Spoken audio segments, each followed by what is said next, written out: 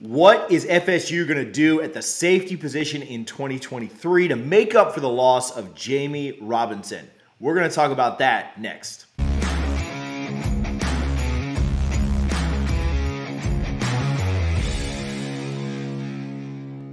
Guys, thanks for coming to the channel. Thanks for watching this video, and thanks for hanging out with us today. Really do appreciate all the interactions as of lately. The comments, the likes, the subs, all of that stuff is great. Really do appreciate you guys, and glad to keep bringing you content. Hopefully you're having a good day today. Florida State is losing an ultra-talented safety to the NFL as Jammie Robinson declared his intentions a couple of weeks ago. In 2023, he was the heart and soul of that FSU defense, and the Noles are certainly going to miss him this year. What should FSU do at that position in 2023? Well, I'll tell you a little bit later in the video, but let's set the stage first. First of all, Florida State's losing the heart and soul, like I talked about. An all-ACC safety, a guy that brought it every single play, and a guy who you could count on to do multiple things. I know this is a phrase that gets tossed around way too much, but we've talked about it in a lot of safety-type videos lately. Traditional safeties are dying, and you are becoming more of a Swiss Army knife who can do multiple things. Be good in coverage, who can be good over the top, who can get up there on the line of scrimmage and rush the passer, as you saw Jammie do all of those things. Also, obviously, needs to be a very good tackler. That Derwin James prototype of a safety is what people are looking for these days. That old style John Lynch safety is no longer what people are looking for. It is certainly the Derwin James model now. And so I think with losing Jammie, you need somebody who can fit that mold, somebody who can come in and be that replacement. Now, I don't know if anybody could come in and have the kind of impact that Jammie had, but I do think you could look at some options that could get pretty close to that. FSU fans have asked how the Noles will replace him, and I do think that getting back Akeem Dent and having Shyheim Brown back are huge for FSU. Big shout out to the battles in there with Akeem. Also think having Conrad Hussey, though he's young, getting him late in this early signing period will be really big for the Noles as he develops. But FSU fans have wondered, will we attack the portal? What's the strategy here? Where will we go with filling in that role that Jammie filled last year?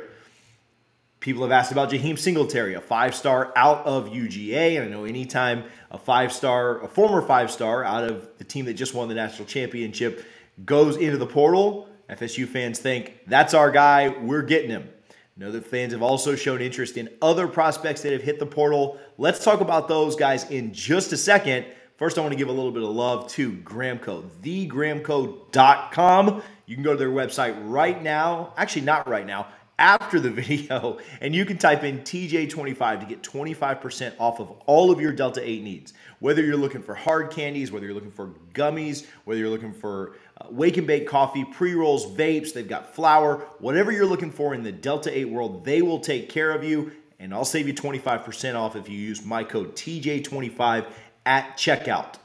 Make sure that you're supporting thegramco.com as they support this channel, they support these videos, and they help us give you guys this content almost on a daily basis. Let's talk about some of those prospects. Again, Jaheim Singletary, other safeties in the portal.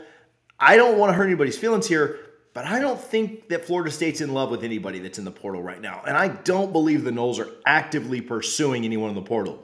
I've been told some things off record. I've been told some things behind the scenes, but just put some pieces together for yourself.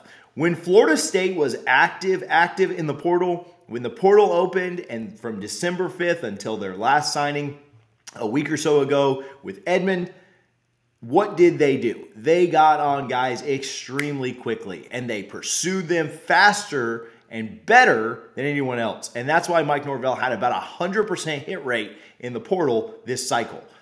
They haven't done that with any safeties here. And so I don't think they're slow playing Singletary. I don't think they're slow playing another safety that may be out there. Just look at their track record. They don't slow play and they don't play games. If they want somebody, they move in, they target, and they go for the kill immediately.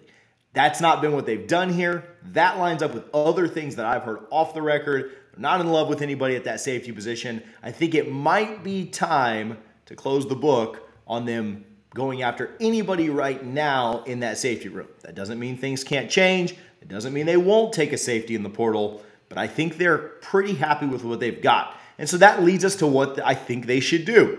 Here's what I would do if I was the Seminoles. I would move Omarion Duke Cooper back to safety. Now, you guys may wonder, why in the world would you do that? Well, I think there are several reasons that you move Duke Cooper back to safety, and we'll go over them right now. See if the Noles are listening, see if they're watching, but I like this idea.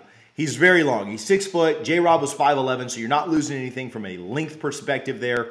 I think he fills that need. He's also very, very athletic. 2021 for him was a phenomenal freshman season. He obviously fell off a little bit in 2022 with a ton of injuries and just couldn't maintain his position on the field as much due to those injuries. But I think the hype around his athleticism and his ability are very, very real. He's got a nose for the ball. 3 interceptions over his 2 seasons, 2 obviously there in 2021, 1 in 2022, where again, he had limited play and was pretty banged up. But I do think he's got a nose for the ball and can be really, really effective closing on different pass attempts, different routes, and be really, really good at that safety position there. He's also played a little bit at safety in the rotation. He's gotten in some. There's a play against Boston College that you guys will see on the screen, or maybe you've already seen it, that I do think is also pretty impressive, where he was able to close on the ball and get a big play there. He's very, very aggressive, and he kind of fits that Swiss Army knife that we were talking about earlier. Again, I hate that that phrase is so overused now, but I do think he can do multiple things. I think that he can be your over-the-top guy. He's got the coverage skills, and you never lose that as a defensive back. I also think that he can get up close to the line of scrimmage, rush the passer, be big in the run game, and help you there. There's a lot of cornerback depth right now at Florida State, and it hasn't been elite, proven depth, but you've got a lot of guys that can fill needs at that role. Obviously, getting Cypress in, you would anticipate that he competes for that number 1 job. Renardo Green might get that 2nd job, and he really, really flashed last year at times. I think that would be huge for the Noles. I think Ezra Thomas continuing to rise, and you saw him play a lot in that Oklahoma game. I think he's going to be a star for FSU one day, and it could come toward the second half of this year. Jarian Jones is a guy that I think struggled a little in 2021. Was very inconsistent, but he put together a very good 2022 for you. I think you also have the guys like Greedy Vance and Kevin Knowles, Edwin Joseph, a young guy. You've got a lot of talent there in that cornerback room, and I think that can be very special for the Noles. And if there's a position group that you could afford to move somebody back to safety, I think it would be your cornerback room, because you got a lot of talent in that room. You're going to have a lot more development now with Pat Surtain taking over and things being a little bit more sure-handed back there from a coaching perspective. I really think that there's not a better coach that he could make this transition under than Pat Surtain. We'll see what the Noles do here. Again, this would be my way to stack that room a little bit, put a little bit more as far as numbers go back there, have a little bit more reliability, have somebody that can spell Akeem and Shaheem and all those guys be able to work together and grow and have that be a very well-oiled, well-functioning unit. I don't know if Duke will have the same impact that Jamie did. Jamie was a very different kid, an older senior kid. I would love if Duke could just step in there and take over and be him from day one. I don't know that I'm predicting that, but I do think this is something the Noles should seriously consider. Get Duke back there at that safety position and see what he can do for you in 2023. Let me know your thoughts. Let's talk about it down in the comments below. Where do you think FSU should go? Do you think they should be targeting one of these guys in the portal? Do you think they should wait to see what the second round of portal entries look like? Or do you move Duke to safety now or someone else and give them that whole spring back there and the whole fall to learn the position and then show you what you've got against LSU in Orlando? I think that's the move. I think that's what FSU should do. We'll see if it happens or not. Thank you guys again for all the comments, love, likes, shares, retweets, everything that you guys give. It's very much appreciated. We'll talk to you guys soon. Go Noles.